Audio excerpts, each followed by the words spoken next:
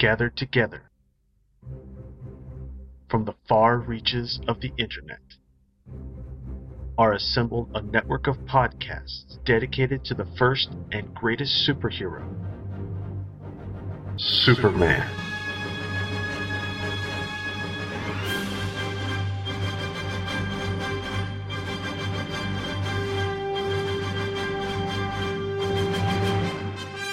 The Superman Podcast Network is dedicated to covering all aspects of the Superman legend, featuring The Thrilling Adventures of Superman, Golden Age Superman, the Superman Fan Podcast, Superman in the Bronze Age, From Crisis to Crisis, a Superman podcast. I've got a few things to say about Superman. The Superman Vidcast, the world's best podcast, and Radio KL from SupermanHomepage.com, as well as the audio dramas Superman, Last Son of Krypton, and Supergirl, Last Daughter of Krypton from Pendant Audio Production. Join hosts Michael Bradley, John Wilson, Billy Hogan, Charlie Niemeyer, J. David Weeder, Jeffrey Taylor, Michael Bailey, Scott Gardner, Cayman Stoll. I'm Isaac. I'm Adam. Steve Eunice, and co-host Scotty V. at SupermanPodcastNetwork.com.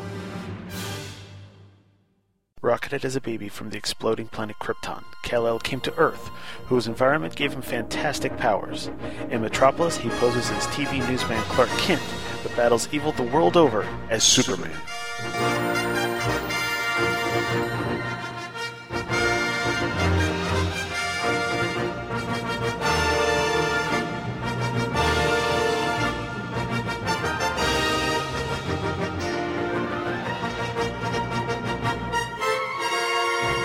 Hello, and welcome to the landmark 50th episode of Superman in the Bronze Age. I am your mild-mannered host, Charlie Niemeyer, and today I present to you a new Superman in the Bronze Age. And in true Bronze Age fashion, that does not involve restarting with a new number 1. But before I get into that, first I've got some thank yous I want to dish out. First, I want to thank Billy Hogan, John Wilson, Michael Bradley, Michael Bailey, and Jeffrey Taylor for allowing me to present an episode of their shows while this show was being retooled. I'd also like to send out a thank you to J. David Weeder, who not only provided me with the web space and server space for the new website and the show, but also did a lot of the work behind the scenes to help me get things set up, as I'm not really familiar with XML or HTML at all. I should also point out that while he's no longer going to be my regular co-host, he's still going to be a regular part of this show, and I'll get more into that in just a little bit. But first of all, this brings me to the relaunch of Superman in the Bronze Age. Basically, starting with this month, each month we'll have a special theme, and then I'm going to pick random Bronze Age Superman comics that fit that theme. The cool part is that I'm no longer limiting things to just Superman in Action Comics. So you're going to hear me covering some of the other satellite books such as Justice League and Lois Lane and Jimmy Olsen and Superman Family and Supergirl and World's Finest and more. I probably won't cover much Superboy though because of my other announcement.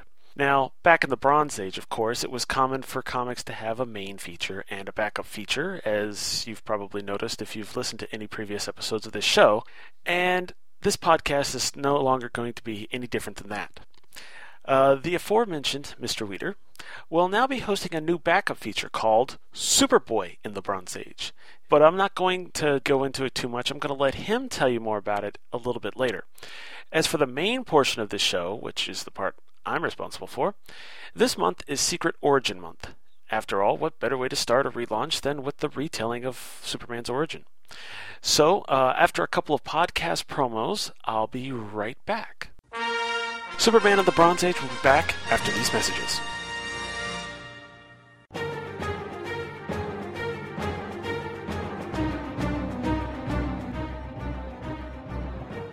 Do you enjoy time travel in general and the Silver Age of comic books in particular? If so, join me each week on the Superman Fan Podcast. My name is Billy Hogan, and I will be your host. Together, we'll crash through the time barrier and fly into the past to explore the Silver Age adventures of Superman. One week, we will take a look at the Superman family of titles, Superman's pal Jimmy Olsen, World's Finest Comics, and soon, Superman's girlfriend Lois Lane.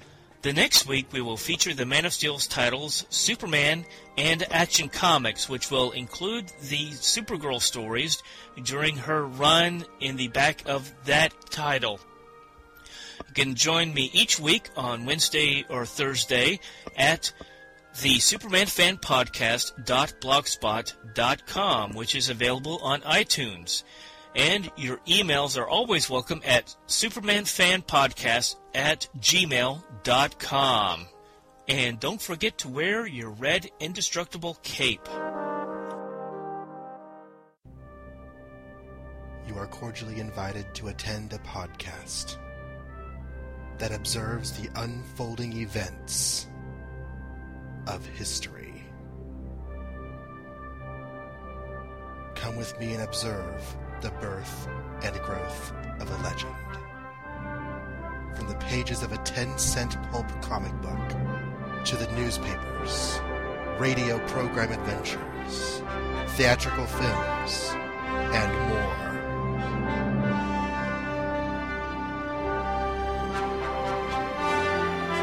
Witness the dawn of the superhero.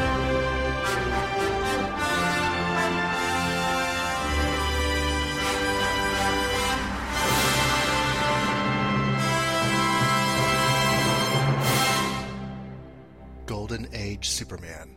Available on iTunes and at goldenagesuperman.libsyn.com. Every legend has a beginning.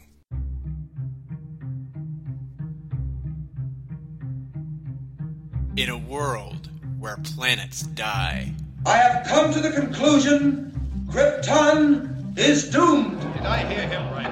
where good and evil fight a never-ending battle. But millions of people will die. Billions! Once again, the press underestimates me. One man will become a hero. Every world needs its heroes, Clark. They inspire us to be better than we are. And they protect us from the darkness that's just around the corner. One man will rise to the challenge. Look, up in the sky, it's a bird. It's a plane. One man will wear spandex. Well, one thing's for sure, nobody's going to be looking at your face. Mom? Well, they don't call them tights for nothing.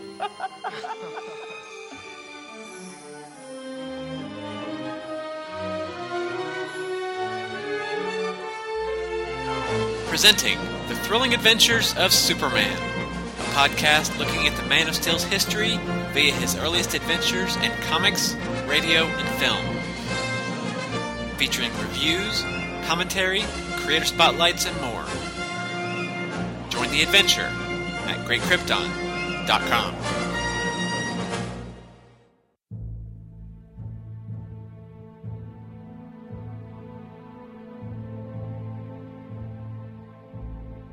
The funeral is over. Jonathan Kent is on the mend. So, how's Clark's father? Oh, much, much better. Lois has returned home. Lois, over here! Harry, White? Since when did you start meeting your staff at the airport? How'd you know I was returning on that flight? A good editor checks out his hunches, Lois. I got a hot story I want you on straight away. I'm parked over here. But just as Metropolis has learned to live without the Man of Steel. I know, there was only one Superman, but Metropolis just hit the jackpot. Because we got 4 Supermen now, and nobody knows which of them, if any, is the real McCoy.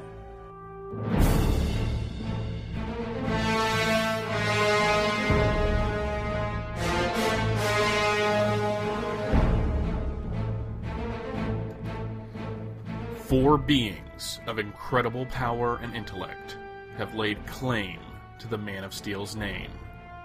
The last son of Krypton. I live. The Man of Steel. Man of Steel coming through! Nobody move! This is a bust! The Cyborg. Yes, I'm Superman. I'm back. The Boy of Steel. Put me down! Listen, pal, don't ever call me Superboy. Capiche? The reign of the Supermen is upon us, and so from Crisis to Crisis, a Superman podcast begins its epic coverage of this last act in the epic death and return of Superman saga. Every week, Michael Bailey and Jeffrey Taylor, along with the best and the brightest in the podcasting community, will cover this event in all of its forms, from the comics to the novelizations to the audio drama and beyond. Superman is back, but is any of them the real Man of Steel? Find out on From Crisis to Crisis, a Superman podcast located at www.supermanhomepage.com and www.supermanpodcastnetwork.com.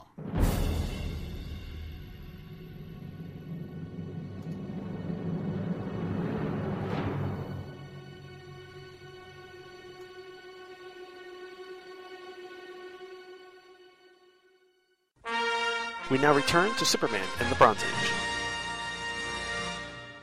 For our first comic this month, I present to you The Amazing World of Superman, Metropolis Edition. Now, this episode should be out just in time for the 34th annual Superman celebration in Metropolis, Illinois. Also, this year, which is 2012, marks 40 years since DC Comics gave the city permission to be known as the hometown of Superman. As part of this celebration, DC Comics put together this special tabloid-sized issue way back in 1972 to help celebrate. So inside are several articles and comic pages all about Superman and Metropolis, Illinois. Now, first up in this issue is the story Superman in Superman Land. Now, I don't usually cover stories from other eras of the show, and specifically this is from the Silver Age, but I'm going to make an exception here because of how it ties in with this issue and the city of Metropolis. So, Superman in Superman Land was written by Bill Finger, penciled by Wayne Boring, and inked by Stan Kaye, and is reprinted from Action Comics 210, which had a November 1955 cover date. Now, one day, in many American homes, many youngsters awaken their sleepy parents at dawn, for today is the grand opening of Superman Land, an amusement park dedicated to the greatest of all heroes, Superman. Greeting them at the entrance is a giant Superman statue, welcoming everyone to the park. And the first stop on our tour is the Rocket Room, where you can take a rocket trip to Superman's home world of Krypton. Makes sense. Next up is the Daily Planet, where you can see wax statues of Superman's friends, Lois Lane, Jimmy Olsen, Perry White, and Clark Kent. Also, you can purchase a special issue of the Daily Planet with your very own name in the headline. Inside the fake Daily Planet, we catch up with the real Clark, Lois, and Jimmy, who are on hand to cover the opening of the park for the Daily Planet. Next, they plan to check out the Superman Superpowers building, where visitors can recreate Superman's powers using objects made of papier-mâché. So you get to squish your own gun and lift a 1,000-pound dumbbell, that kind of thing, you know. There are also Superman cutouts so that the kids, well, specifically the kids, but basically any visitor, can stand behind and have their picture taken looking very much like Superman. Now, Lois offers to have Clark's picture taken without his hat as one of her ways to prove that he's really Superman, but Clark cleverly avoids the problem by putting his hat back on just as the photographer clicks his shutter.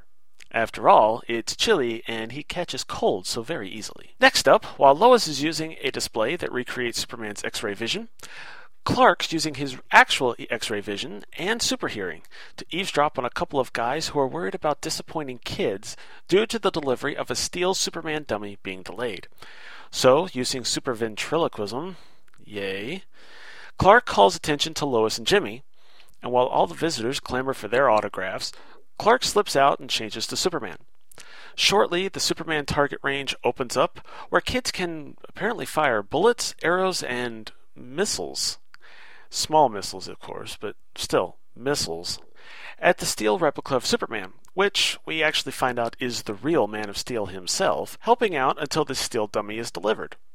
Later, after Clark catches up with Lois and Jimmy, we see a mysterious bearded man with a box enter the Superman Cartoon Festival Theater and watch Superman cartoons that look a lot like Wayne Boring recreations of the Mechanical Monster and Arctic Giant shorts from back in the 40s. While watching these cartoons, the mysterious man thinks to himself that he can stop Superman permanently with what he has in his box. Meanwhile, oblivious to this evil plot, Clark, Lois, and Jimmy are at Superman's Hall of Trophies, which is basically the gift shop. And they're marveling at the man carving kids' names into fake pieces of kryptonite using a pen filled with nitric acid. Remember this, because it comes in handy later. Next, they visit the Superman Land post office, where visitors can get envelopes that come complete with special stamps and cancellations commemorating the opening of the park. However, once again, X-ray vision and super hearing alert Clark to another emergency. Apparently, the post office has been so inundated with envelopes that it's going to take days to sort through it all, which will delay the mail and disappoint the kids, which sounds like bad planning to me, but, whatever. But don't worry, folks. Clark's got a foolproof plan, which I will promptly poke holes in my notes. As the three reporters make their way past the Superman merry-go-round, which looks like a regular merry-go-round, but you ride on a Superman instead of a horse, and you can insert your own kind of euphemism here if you so desire. Clark says it looks exciting and that he'd like to try a ride. So after disappearing into the crowd, Clark changes to Superman, flies to the Daily Planet exhibit at super speed, grabs the Clark Kent wax statue, which I should point out won't be missed because apparently one group of visitors is just leaving the exhibit room and the next group isn't supposed to show up for about 5 more minutes. He places the statue on one of the Supermen on the merry-go-round and then flies over to the post office, and once there, he moves at super speed, stamping the envelopes and sorting them as only Superman can. Then, faster than the eye can follow, he flies back to the merry-go-round, gets the statue, returns it, gets back to the merry-go-round just in time for the ride to finish. Whew. Now, Clark then tells Lois that she should go for a ride, but her response is basically, why should I bother with... I'm sorry, I didn't mean to make her English. Why should I bother with a merry-go-round when I'm used to the real thing? Which makes Lois sound snarkier than it's probably intended, but it's just the way it kind of comes off. Next, we once again see this bearded stranger, noting that it's almost 5 o'clock, and that Superman has an appointment to keep. An appointment with the greatest danger he has ever faced.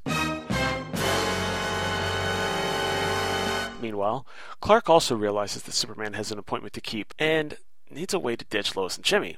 But have no fear, folks. Clark has yet another foolproof plan.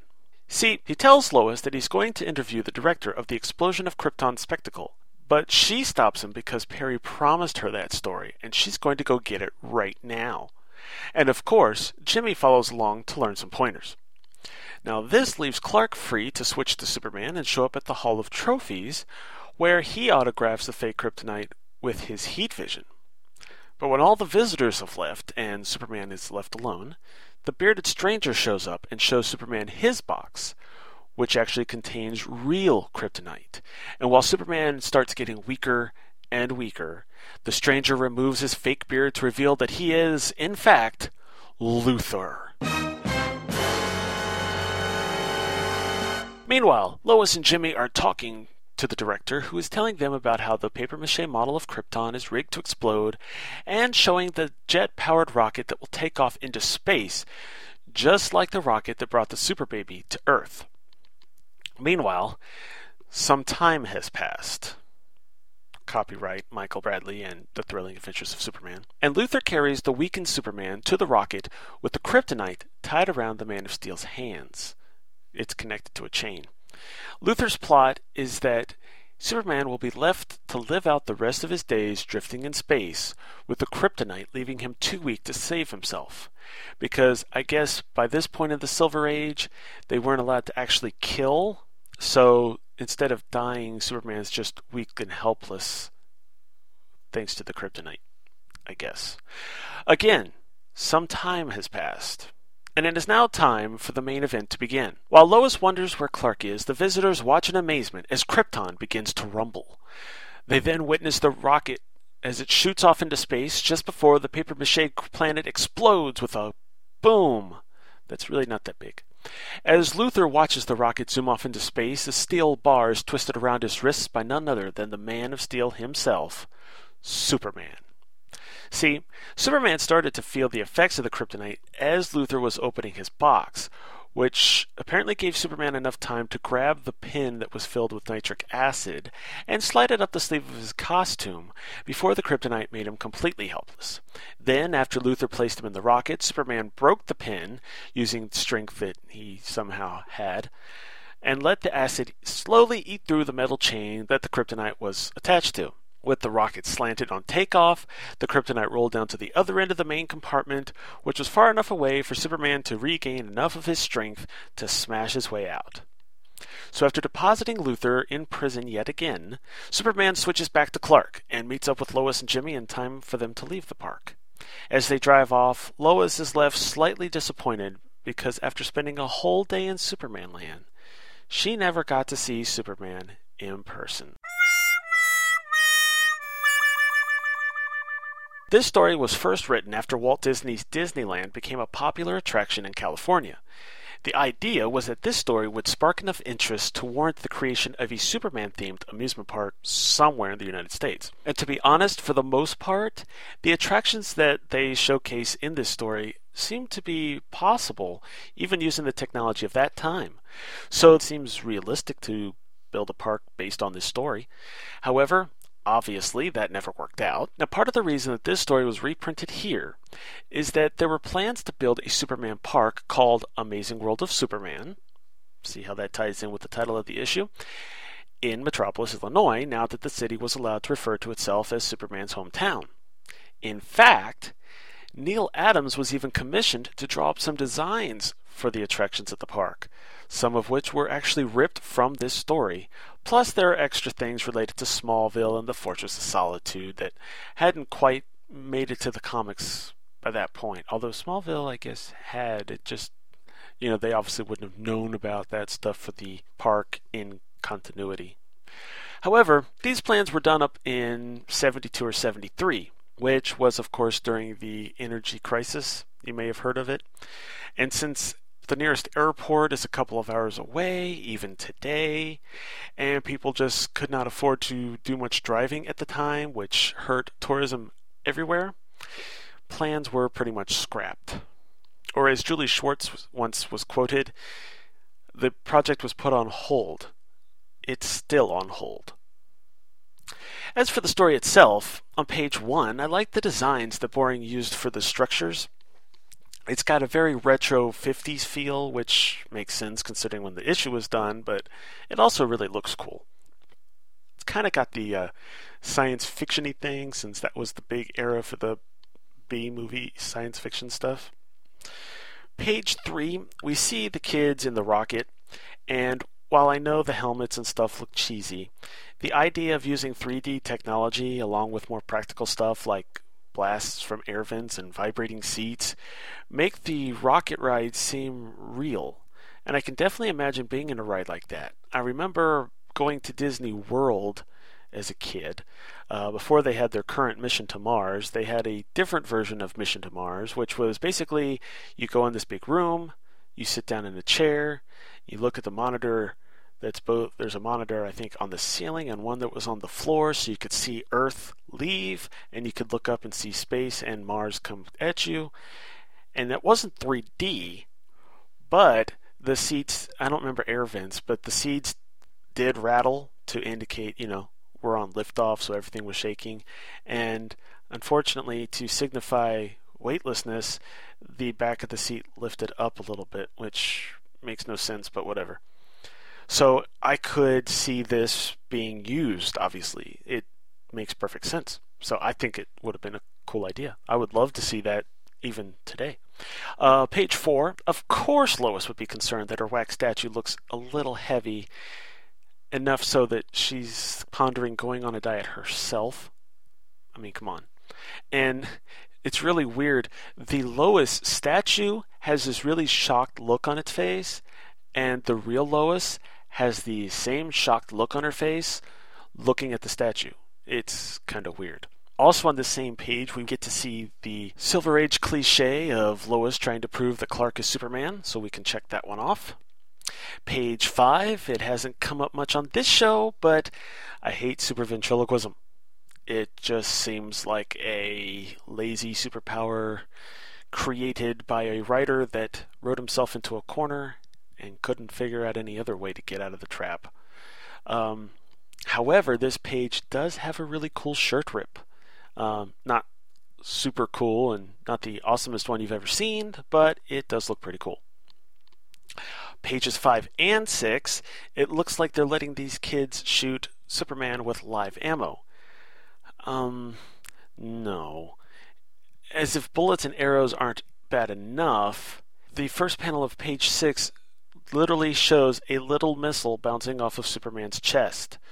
So apparently they're using shotguns, bows, and missile launchers to shoot at Superman. I'm thinking that would have been one of the things that probably would not have passed the safety inspection if this park was really built.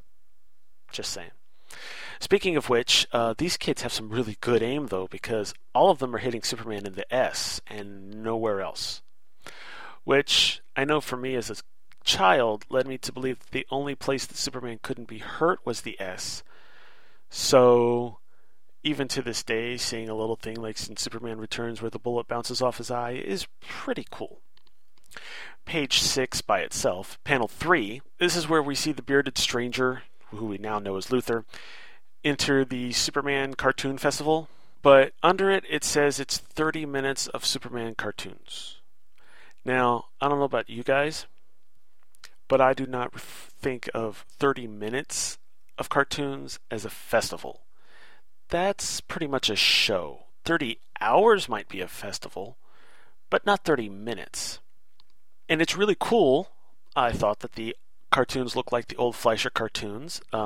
Granted, Wayne Boring's drawing them, so they look more Wayne Boring-ish than the actual Fleischer cartoons, but, I mean, the first one, you see the dinosaur, which reminds me of the Arctic Giant, and the next one, he's fighting a bunch of robots, which, mechanical monsters, hello. So it seems to make sense. I do have to wonder how anyone could get into the park with real kryptonite. Of course, this is from someone who didn't start going to a amusement park until the 1980s, because I wasn't born until 1980. So maybe security would have been different back then. But I would think that, security would check all packages being brought in. Then again, this is Lex Luthor, so the idea of him actually paying to buy a ticket to get into this place is probably pretty far-fetched. He probably snuck in somehow. Probably had a device to allow him to walk through a wall or something. Lex. It's not really mentioned, but still. Page 7, another kick to realism's gonads, a pen full of nitric acid. Now, did anyone else hear Chekhov's gun being cocked when I pointed it out earlier? Which I guess was kind of anyway. Page 8. Okay, now this is what I was telling you about with the Superman merry-go-round. So Superman gets the wax statue of Clark and puts it on the ride to fool Lois. Plausible. That would be understandable. However, this is a stiff wax statue. The wax statue is in a position where it's basically just Clark Kent standing straight up. Arms at the sides, not in a sitting position, nothing can move. So when Superman takes this statue over to the ride, he literally lays it on top of the Superman seat thing. Therefore, basically, it looks like Clark's laying on it with his arms at his side, which would not look realistic at all, and even with the art, it's pretty clear that it's fake. But when the ride's over, he's sitting on it as if he was on a horse, and holding the pole and all that stuff. So it's like apparently Lois and Jimmy were kind of blind at the time as well. I don't know. Then again, the Superman he was riding on has also put its arm up in between putting the statue on it and Clark finishing the ride sitting on it. So who knows what's going on. Overall, though, for all the guff I've just given it, this was a pretty enjoyable story, and I was pretty impressed with it considering I'm not a huge fan of the Silver Age stuff. Some of the dialogue was a little weird. because they had to describe everything as if no one had ever read a Superman comic before, such as Lex telling Superman, obviously you couldn't feel the kryptonite because I had it in a lead box, which blocks the rays of the kryptonite and stuff like that. So, things you would know if you've read any issue before, but possibly wouldn't if you hadn't read one before. And while I'm not a huge fan of Wayne Boring's art, this is probably the best I've ever seen it. I did like some of his stuff in the Golden Age when he was part of the Schuster studio, but this is probably the best I've seen. So after that story, we have a page where Curt Swan shows how you draw Superman. Now, most of the Superman heads on this page, which basically gives you an idea of what Superman looks like at different angles and with different expressions. The inked ones look like they've been inked by Murphy Anderson, but the only credit on this page is that this is Curt Swan drawing it, so I'm not completely sure. But judging by the ink style and what I've seen of Curt Swan's ink style on the few times he's inked his own work, it's Murphy Anderson. The next page is an image by Curt Swan and George Klein of the Superman family that was reprinted from Superman Annual number 6, including everyone from the Legion of Superheroes down to Beppo the Super Monkey. It's got everyone. Also on this page is a map showing how Superman, Supergirl, and Krypto got to Earth from Krypton, which was actually reprinted from Superman Annual number 2. Both are in black and white because just about everything in this book is black and white. Now, I should note that each of the two, there's comic pages and then there's 2 full comic stories that are reprinted in this book. And for the most part, the comic stuff is almost like painted. So it's not just black and white line art. So that's really cool. It kind of gives it a more polished look, if you ask me. All right, let's see. So that was the Superman family and the map. Next up is a 10-page article showing you how a comic is created, complete, with photos of various creators working on each of the various stages of comic creation. And in this, you see Denny O'Neil typing up a script, which is interesting because the issue they're showing Curt Swan and Murphy Anderson drawing was a Cary Bates story. But we have you see Denny O'Neil typing up a script, you see Curt Swan drawing a page, you see Murphy Anderson inking a page. You see Curt talking to Julie Schwartz about a page and making some touch-ups. You see people you see Jack Adler painting a cover. You see people doing lettering and lettering corrections and doing other kinds of corrections and getting the plates ready and printing and the copies and everything. You get a picture of every step. It's really cool, and if you haven't seen it, I suggest you check that out if you can find it.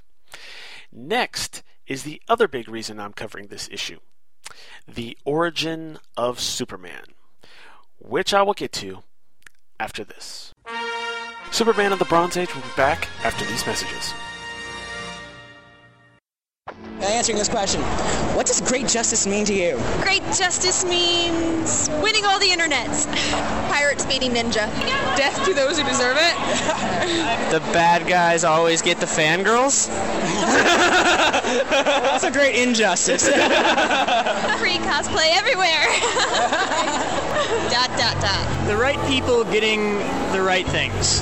Free popsicles and licorice for life. What is great justice? Find the meaning for yourself at Henshin Justice Unlimited.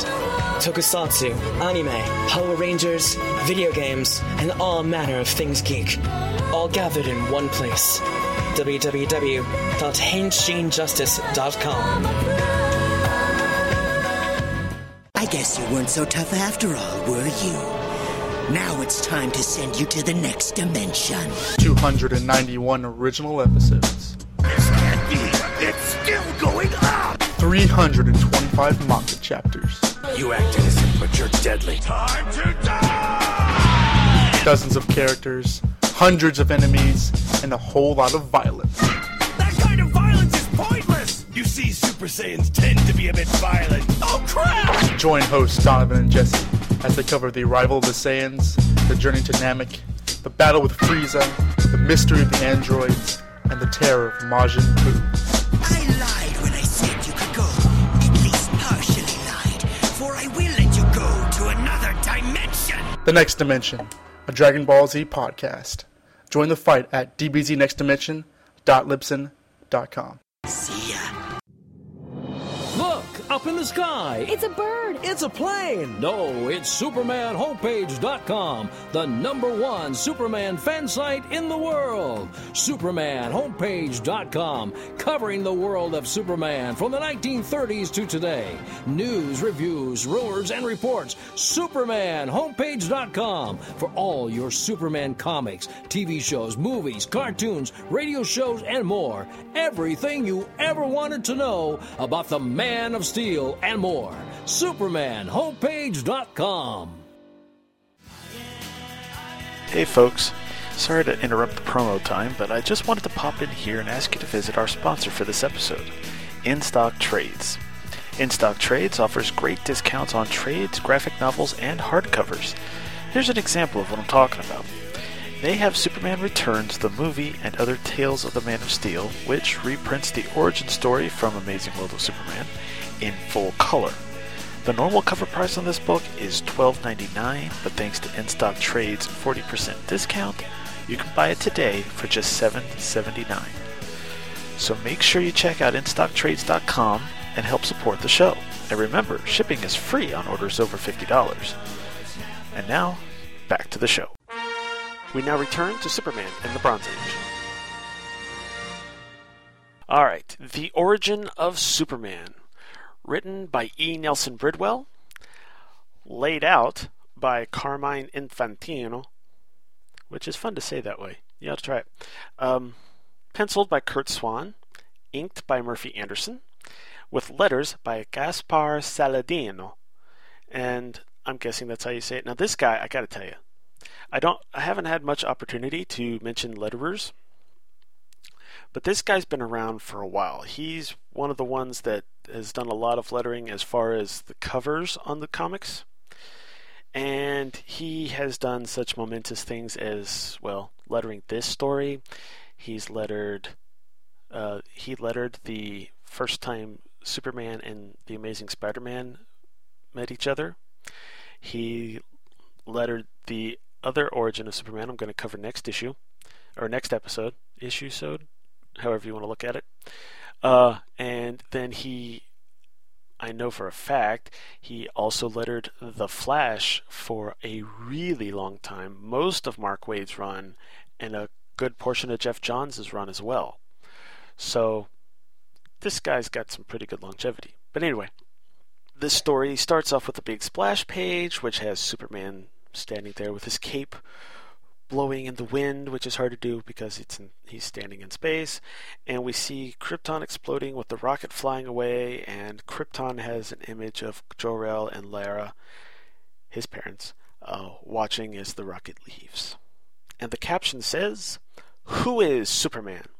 Where did he come from? How did he obtain the miraculous powers that caused the world to gasp in awe? Here, at last, are the answers.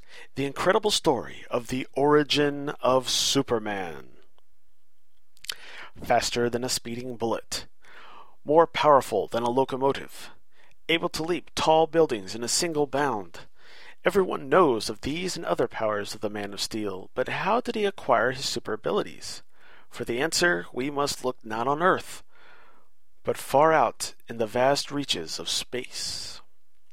Years ago, the giant planet Krypton revolved around a great red sun. Krypton was inhabited by a highly intelligent civilization. Among its foremost citizens were scientist Jor-El and his wife Lara.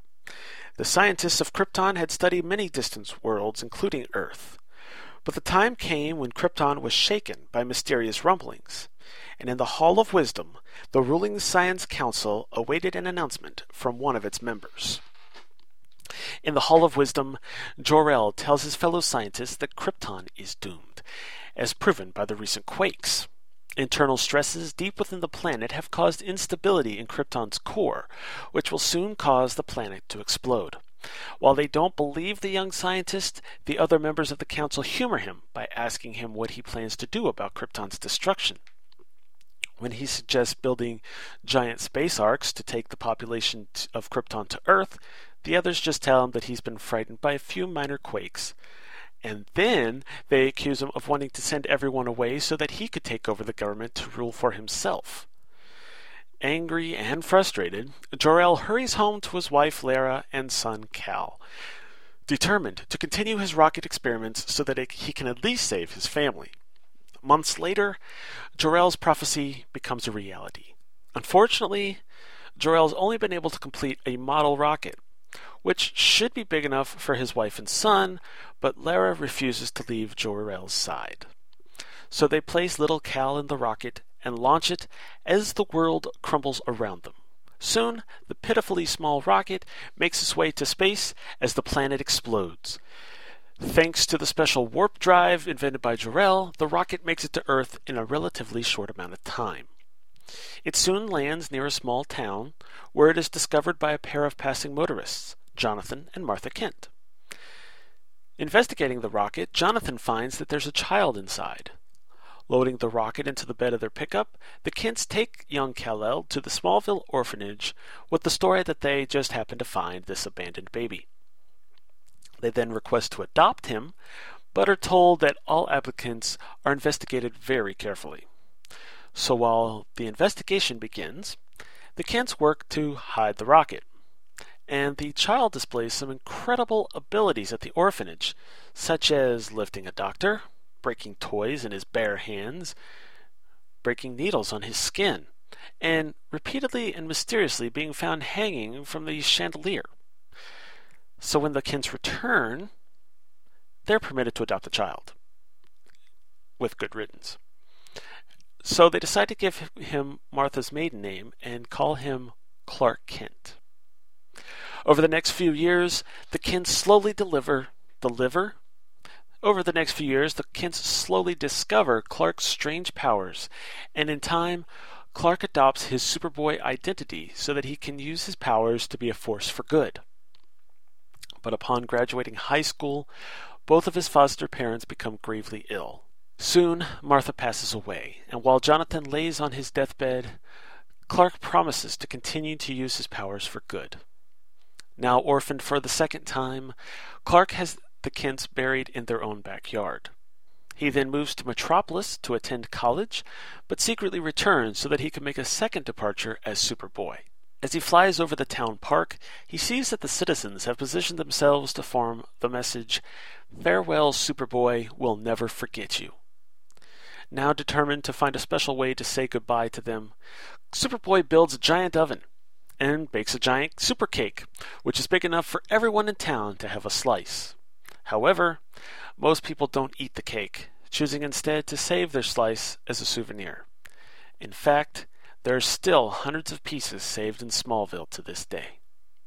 After graduating college, Clark gets a job at the Daily Planet, where he befriends Lois Lane, Jimmy Olsen, and his editor, Perry White. At last, to reward him for all of his super deeds over the years, the member nations of the UN vote him honorary citizenship in all of their countries. And every day, as the awed citizens of Metropolis gaze up to see a red and blue form streaking through the sky, you can still hear the familiar call, "Up in the sky, look! It's a bird! It's a plane! It's Superman!" Okay, now before I get to my page-by-page notes, I just want to say that the art on this story is phenomenal. I'm guessing part of it is due to the higher print quality, due to printing it on a special tabloid and in black and white, but the art just looks crisp and beautiful. In fact, Kurt Swan has said that this is his favorite of the works that he himself has drawn. So that's got to tell you something right there. Page 3, we see Swan's interpretation of the Kryptonian clothing, and it's much more ornate this time than what we usually see. Usually the headband's still there, but usually we get basically a pretty tight, basic uniform that looks somewhat similar to the Superman costume, but with a higher collar maybe, which I guess looks like the current Superman costume. But in any event, they got rid of the cape way back, and now this time we see, for example, Jor-El's top alone has 3 different layers. there's a long sleeve, there's a short sleeve above it, and then it looks like almost like a chest plate armor, but it's actually cloth. It's kind of weird to explain. Plus, there's a cape, which seems to have a large metal I'm guessing metal, but it's a large clasp in the front. So he's got the cape back, plus 3 layers. Hopefully he doesn't get hot. But it's not just him either. At least all of the members of the Science Council appear to wear the same style of clothing. Now, we don't actually get to see anyone other than Lara, so I don't know if other people wear the same style of clothing, but at least the Science Council does. Now, page 10, we get a scene that is a little different. We get the Kents putting the rocket in the truck bed and taking it with them into Smallville. Now, first of all, this is a retcon that later actually gets re-retconned back to the older version. It's a mess. Basically, most versions of this story involve the rocket actually exploding, and either the baby Kal-El is either thrown from the rocket as it lands, or the explosion throws him from the rocket. In this instance, the rocket doesn't explode, so that's a change. Also, regardless of what happens to the rocket, Jonathan and Martha just put this rocket on the truck bed and drive into town. There's no tarp or anything covering it. Now, I know it's a small town, but I would think that I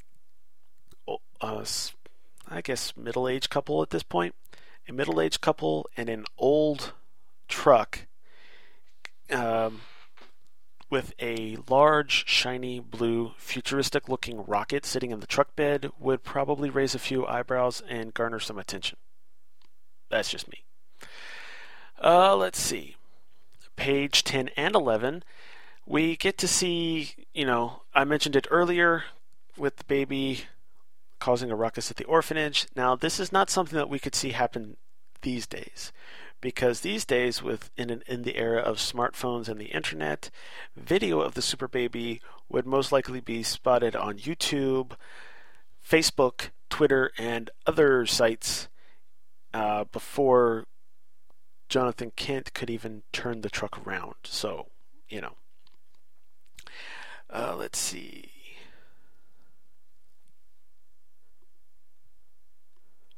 Now, page 14.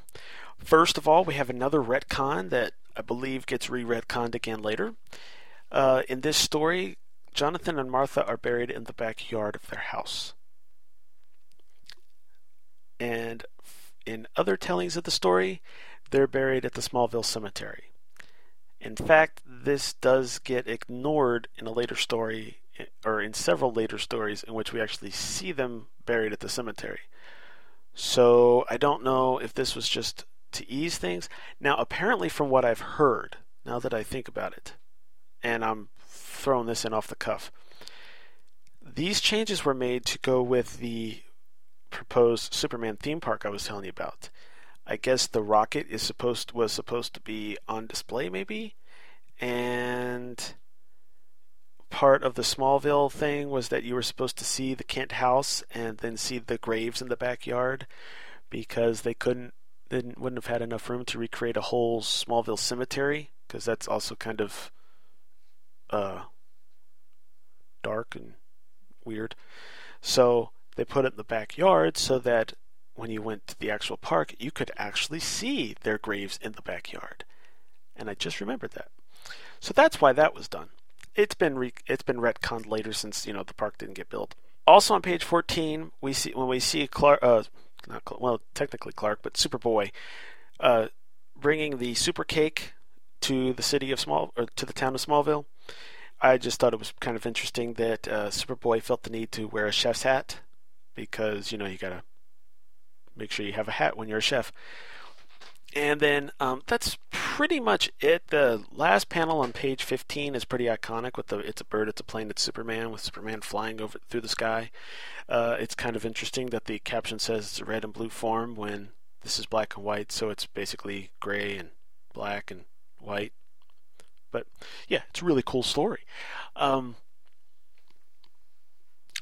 Overall, I thought this was a pretty good summary of Superman's origins. I noted that there were some changes, but like I said, I believe those couple of changes were actually made to fit in with the idea for the park. It's possible the Kryptonian outfit could also have been changed to go with the designs that they were coming up with for the park. I'm not completely sure. However, due to the page length, there were some things that had to be excluded from this telling of the origin. We don't get any mention of Krypto or Supergirl. There's no mention of Clark now working at WGBS, despite the fact this was published probably about 2 years after that happened. There's no mention of the origin of Superman's costume, which is usually put in just about all the retellings, regardless of page size. But, this was just supposed to cover the basics, so it works pretty well. And if you're someone that's not super familiar with the Superman legend, this really is all you need to know. As for reprints, chances are if you're listening to this show, you've probably read this story at some point. This story has been reprinted in limited collector's edition C31, which was from October-November 1974, which of course put it in full color. It was reprinted in The Secret Origins of the Super DC Heroes from 1976. It was reprinted in the Great Superman comic book collection from 1981. It was reprinted in both Superman from the 30s to the 70s and 30s to the 80s. It was reprinted in Superman Returns, the movie, and Other Tales of the Man of Steel from 2006. It was reprinted in the Superman Through the Ages trade paperback from 2007. And there's probably more. That's just all I've been able to find so far. So, next, after that, is some more articles. Let's see.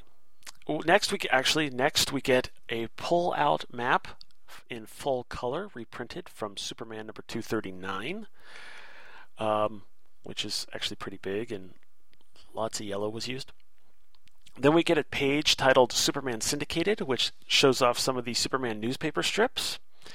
And for more on Superman newspaper strips, I suggest you check out Thrilling Adventures of Superman by Michael Bradley and Golden Age Superman by John Wilson, as they actually cover these newspaper strip stories in detail. This little page actually reprints only 5 of these strips, which, considering that this strip went on for a few decades, you can imagine they skipped a few. 3 of them are reprinted from 1940 to show you some Golden Age goodness, and 2 are printed from 1955 to show you some Silver Age zaniness. Then you get a 4-page article about the history of Metropolis, Illinois, which also talks about the big event when DC officially declared it the home of Superman, including the fact that they got a reverend to portray Superman, and he wore the actual costume worn by George Reeves in the Adventures of Superman TV show. A little bit of trivia for you. The next 2 pages feature Superman's Rogues Gallery, and featured here are Lex Luthor, Brainiac, Toyman, Parasite, Puzzler, Prankster, Mr. Mxyzptlk, and the Phantom Zone villains Jax-Ur, Cruel, General Zod, and Professor Vaycox. There's a lot of guys, not many women, is there? Anyway, next is a 2-page cutaway shot of Superman's Fortress, which was reprinted from Action Comics 395, showing all the various rooms, including the secret room that story actually told the story of, which that would have been episode 2 of this show, and there is an image at the show posting, so I suggest if you want to see it, you can check that out at supermanandthebronzeage.com. Next, there was a 2-page feature about the Superman musical, It's a Bird, It's a Plane, It's Superman, reprinted from a New York Times article. And then the second page is basically a bunch of pictures showing some of the stuff on stage, including Superman himself. Then there is a 1-page article about Superman and NASA, talking about how NASA helped with the story Superman and the Sky Scorchers from Action Comics, I want to say 417 off the top of my head. The first one edited by Julie Schwartz. And I believe J. David Weeder was on the show to help me cover that one. So I have covered it, so you can go back and check that. Next up is a one-page feature showcasing the important dates in Superman's life. And since it doesn't go up to 1980, my birth is not included. Then again, I don't see anything about Billy Hogan or Scott Gardner either, so obviously they're skipping some things. Next is an article about the story Superman's Mission for President Kennedy. Now, unlike the other comic pages, this one they don't do the repainted coloring, but painting it in black and white. But they do tell about how they had originally started it, then the president died, so they pulled the story, and then the new president, Lyndon Johnson, and the Kennedy family thought that the program that President Kennedy had started was too good, was too important to not support, so they went ahead and printed the story anyway, and they show you 2 different pages from the story. Next is a 3-page story about Superboy secrets. The first 2 pages are basically a cutaway of the Kent home and some of the other secrets that Superboy has, and those were reprinted from Superboy 153. And the 3rd page is the attic of the Kent home and is reprinted from Superboy 161. Then we get 2 pages about the origin of Superboy's costume from Superboy 169. And of course, these pages are helpful because those are things that were not covered in the Superman origin story. Next, we get Superman's photo album. And this is basically 3 pages of photos and pictures from comics. There's a Christmas card. There's photos from the Adventures of Superman show, and a pic from one of the movie serials. And there's a couple of images of PSAs that were reprinted, and movie posters, which I thought were interesting. Apparently, back in 1954, 15 episodes of the Adventures of Superman show were put together and repackaged as 5 movies. And then, of course, since they were movies, they had these movie posters created to help promote them. I did not know about that, so I found this to be pretty interesting information 40 years later. Finally, we get a full-page image of Superman by Kurt Swan and George Klein, where he's getting struck by lightning. Not once, but in 2 different places. It's pretty dynamic for 1960-something, but it's kind of for these days. And that brings us to the end of the issue. But like I mentioned, we're not finished yet. Oh, no. And after I play a quick promo, J. David Weeder comes on with our backup feature, Superboy in the Bronze Age. Superman in the Bronze Age will be back after these messages. The Hulk on Podcasts. Hulk like podcasts. Hulk listen to podcasts while Hulk smash. The Hulk on Peter David. Hulk like to read Peter David comics. Hulk have problem making words. Hulk write down. Peter David wrote a seminal run on The Incredible Hulk for 12 years. Some of the most provocative, compelling stories came from this era, filled with striking psychological overtones, bold character developments, and sharp humor. Along with artists like Todd McFarlane, Dale Keown, and Gary Frank, Peter David took The Incredible Hulk and the comic book medium as a whole to new heights. The Hulk on Peter David Podcasts. Hulk not find Peter David Podcasts. Hulk get mad. Hulk smash. Hey folks, in order to appease the rampaging Hulk, there is an Incredible Hulk podcast devoted to Peter David. Pad Smash, an Incredible Hulk podcast, looks at the entire Peter David run on the Hulk, issue by issue in a bi-weekly format. Join me, J. David Weeder, on a journey through the saga of Old J. Jaws at www.IncredibleHulkSmash.com. Incredible Hulk and all related characters copyright Marvel Comics. Pad Smash is not responsible for gamma radiation sickness, smashed MP3 players, overturned vehicles, tanks thrown through the ceiling, injured supervillains on the lawn, gamma bomb detonations, property damage from debris, deep-rooted psychological damages as a result of intense child abuse resulting in an alternate self-destructive personality with the strength of an atom bomb, or anal leakage.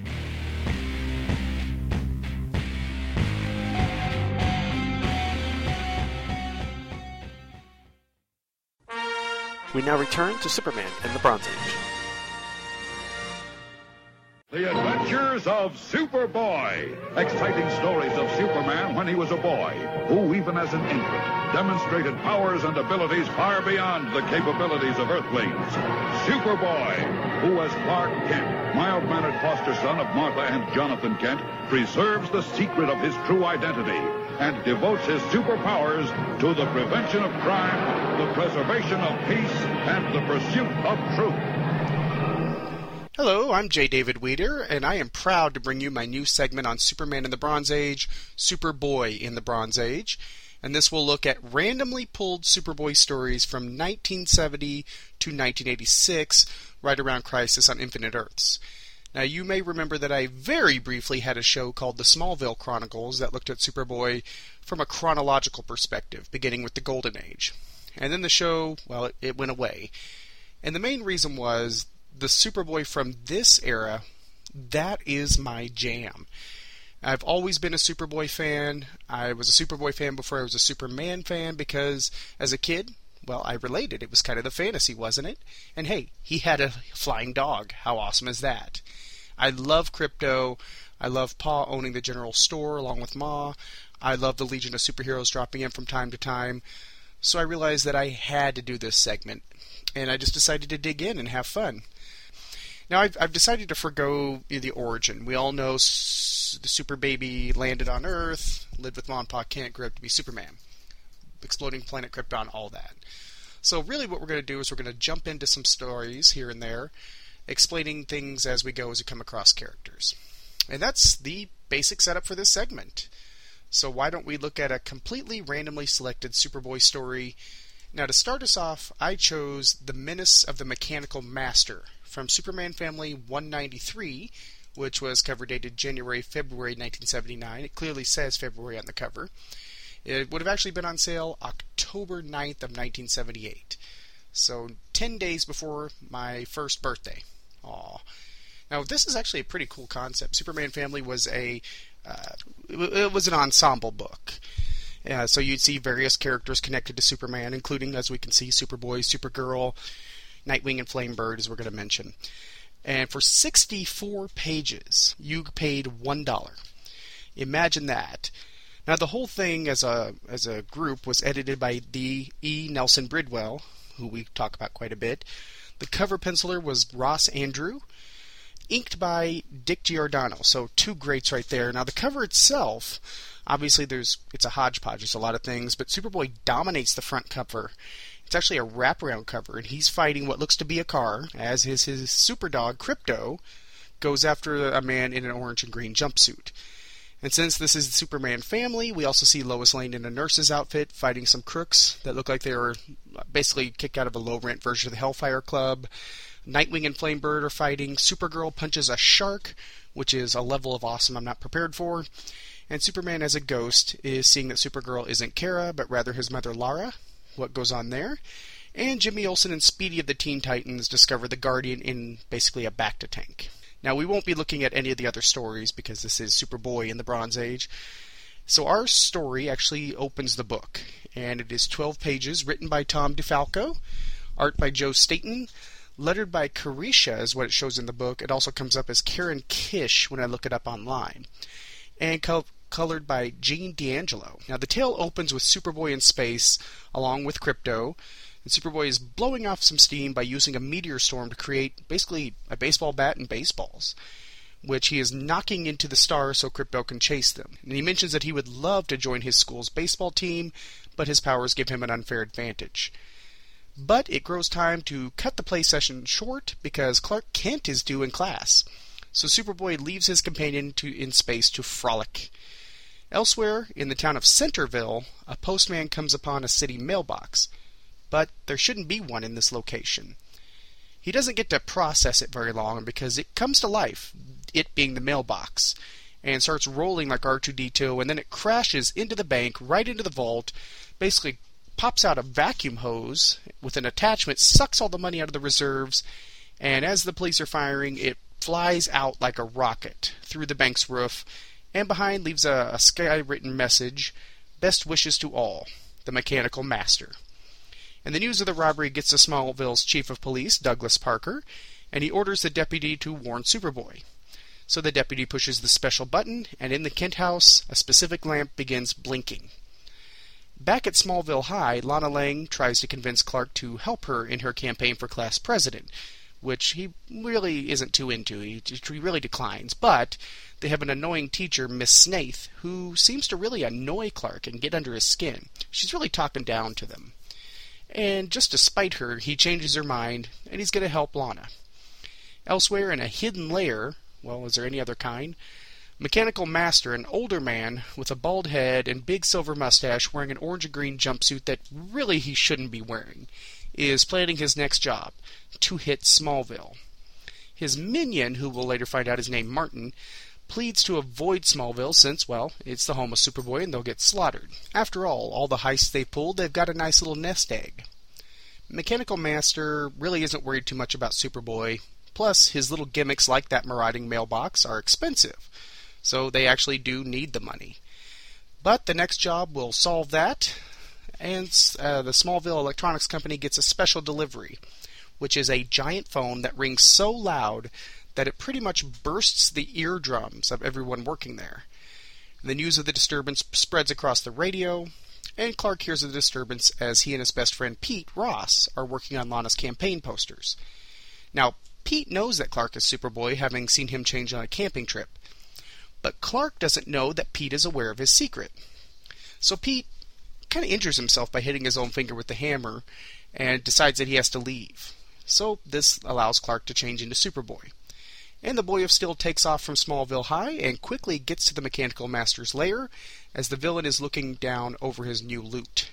But as Superboy captures him, Mechanical Master activates a hidden device, a car that springs to life with a monstrous mechanical face on its undercarriage, and the car begins running around town, tearing the place up, chasing people, dogs and cats living together, so Superboy must rush off and save the day, leaving the Mechanical Master.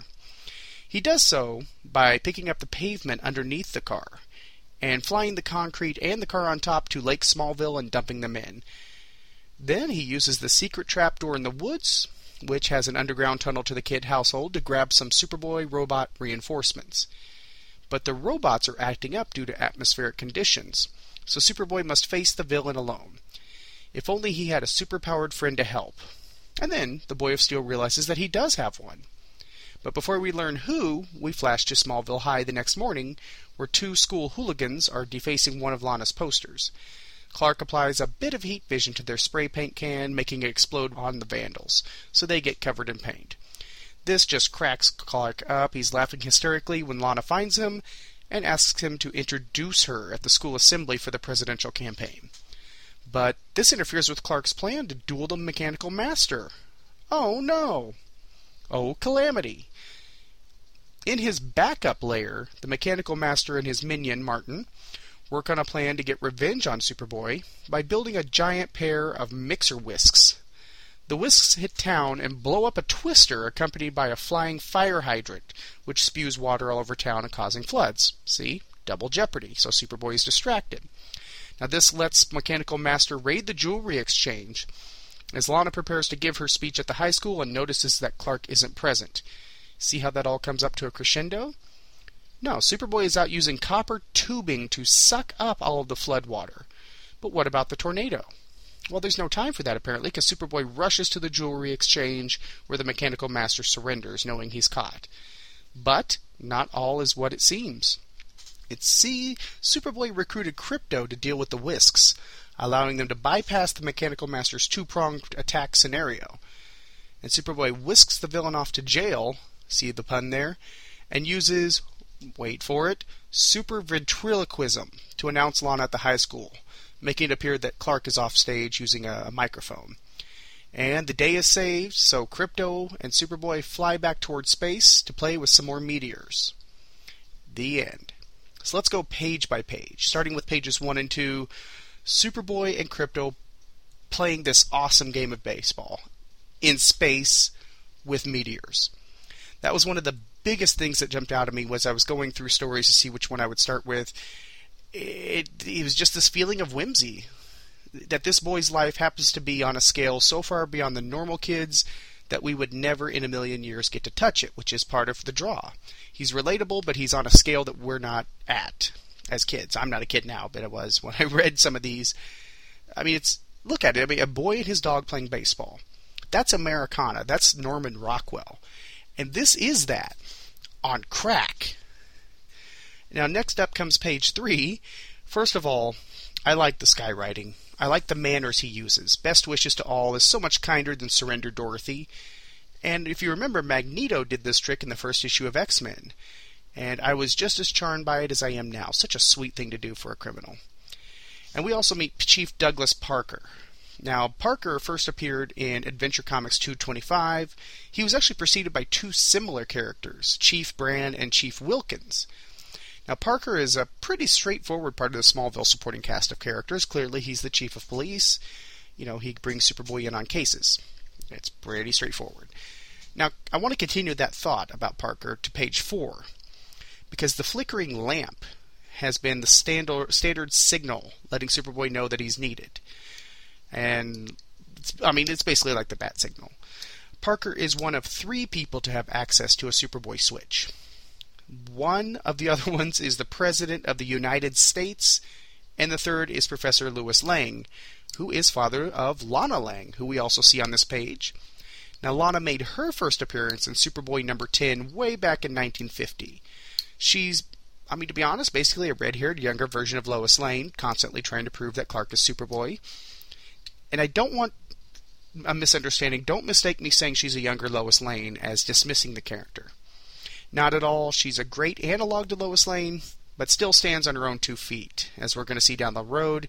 And she also makes a great addition to the Superman supporting cast, kind of really throwing that love triangle for a loop. And we also meet Mechanical Master himself, whose name is obviously a reference to the Mechanical Monsters, which is a Superman cartoon from the Fleischer Brothers series, which is wonderful. It's where he fights the giant robots. Now, he doesn't make any more appearances that I can find after this one. He doesn't even rank an entry in the Essential Superman Encyclopedia, which means this guy doesn't really rank. And let's be honest, I think we can live without him. He's not a particularly original or exciting villain. He looks like Wilford Brimley cosplaying as Dr. Druid from Marvel. And his minion, Martin, looks like he just got kicked out of Bruce Banner Fashion School because he wears this basic purple jumpsuit.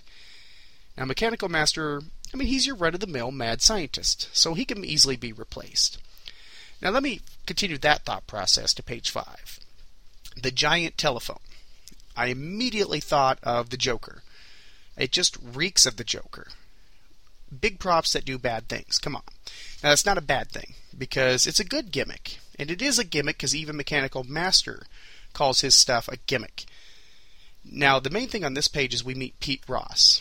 Now, most of what I want to say brings us to page 6, because Pete Ross knows Superboy's identity.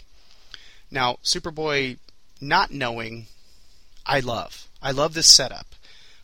Now, the camping trip in question, just for chronology, actually took place in Superboy number 90. Now, Pete made his first appearance 4 issues earlier in Superboy number 86. Now, Pete is constantly trying to help his friend out, which I think is great, because Superboy is none the wiser. Now, that's way more fun than having it out on the table, turning, oh, gee, Clark, maybe you should turn to Superboy, I'll cause a distraction, because the audience is in on a joke that no one else is. In some ways, Pete's not even in on it. So we get a nice little laugh. I also want to note on this page, there is a stand-out panel. It's panel 4, which has Superboy rising into the air over Smallville High School, which is a good time to talk about the art. I really wish I could get this panel as a pinup. Wish my Photoshop skills were a little bit better so I could remove the balloons. Now, as far as the art, I became familiar with Joe Staton through Green Lantern, but his Superboy has all the sharpness of Byrne's Superman or Jim Lee's rendition of Superboy. Looking at him, Staton was very much ahead of his time in the way that he built his figures. They're very clean, very straightforward, and we're kind of getting into that Jose Garcia Lopez level of art that I love. Of course, Dick Giordano did the cover, so I put those 3 kind of in the same category. I like their art. It's not overly stylized. It's very straightforward in a very, very, very good way. It's clean. I don't want to use the word basic, but it's standard in a good way. Now, my next note actually takes up a couple of pages. pages 7 and 8. The attacking car, I immediately thought of a lot of things. The first thing was Hot Wheels. And one of the other things was the cab from Who Framed Roger Rabbit, because the car is up on two wheels, terrorizing. But mainly, I feel like I've had this toy, or a toy similar to this. I'm convinced it's some sort of car that had a monster face on the car's undercarriage, and I actually remember the mechanism lifting the car up. But, not really a big point.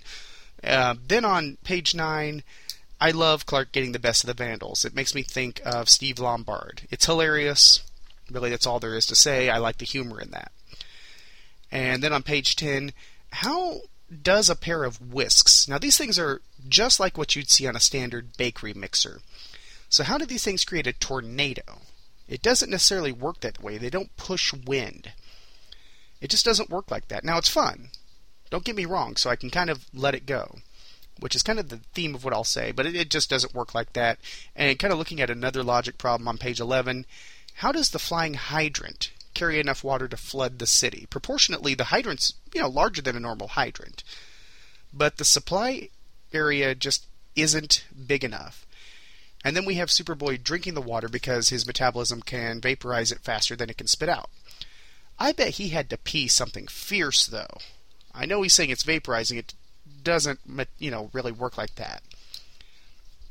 And kind of bringing us in for a landing, page 12, Superboy uses super ventriloquism, which made me forget all about the logic problems I just mentioned, and I decided, this story is too fun.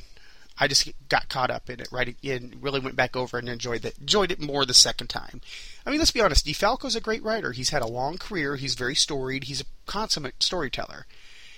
And he kept all the story elements balanced, including a save from Crypto, who, I love this panel, enjoys chasing the blades of the whisk more than chasing asteroids. So he's having a blast with this. And clearly the Mechanical Master was a one-time villain, a bit over the hill, and it was kind of a stock mad scientist tale, but I still had a lot of fun reading this, which is kind of the point. And we got a lot of Superboy's great bits in it. The tunnel that he built so he can come and go from the Kent house and not get noticed, the flickering lamp.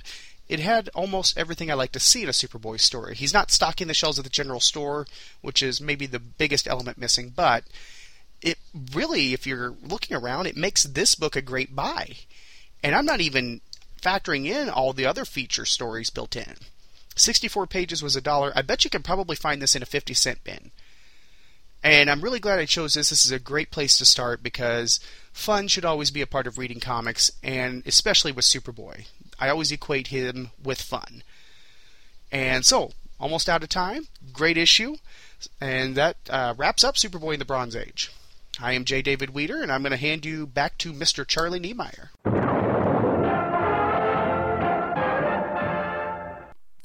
And that about wraps things up for this episode.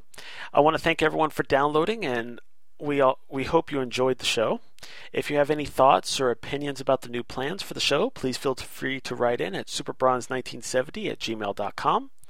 You can also go on to Facebook. We're there, and you could post comments about the show. You can also post comments on the show posting at supermaninthebronzeage.com. So thanks again for listening. I'm Charlie Niemeyer, and I'll see you next time. Thank you for listening to Superman in the Bronze Age, hosted by Charlie Niemeyer. The home of the show is at www.supermaninthebronzeage.com, where you will find show postings, links to the RSS and iTunes feeds, and more. You can also find the show on Facebook, where you'll get a little notice whenever a new episode is posted. Superman in the Bronze Age is also a proud member of the Superman Podcast Network, which is at www.supermanpodcastnetwork.com. There you will find postings for this show as well as many other Superman-related podcasts. Superman was created by Jerry Siegel and Joe Shuster and is copyright DC Comics. Thank you all for listening, and God bless.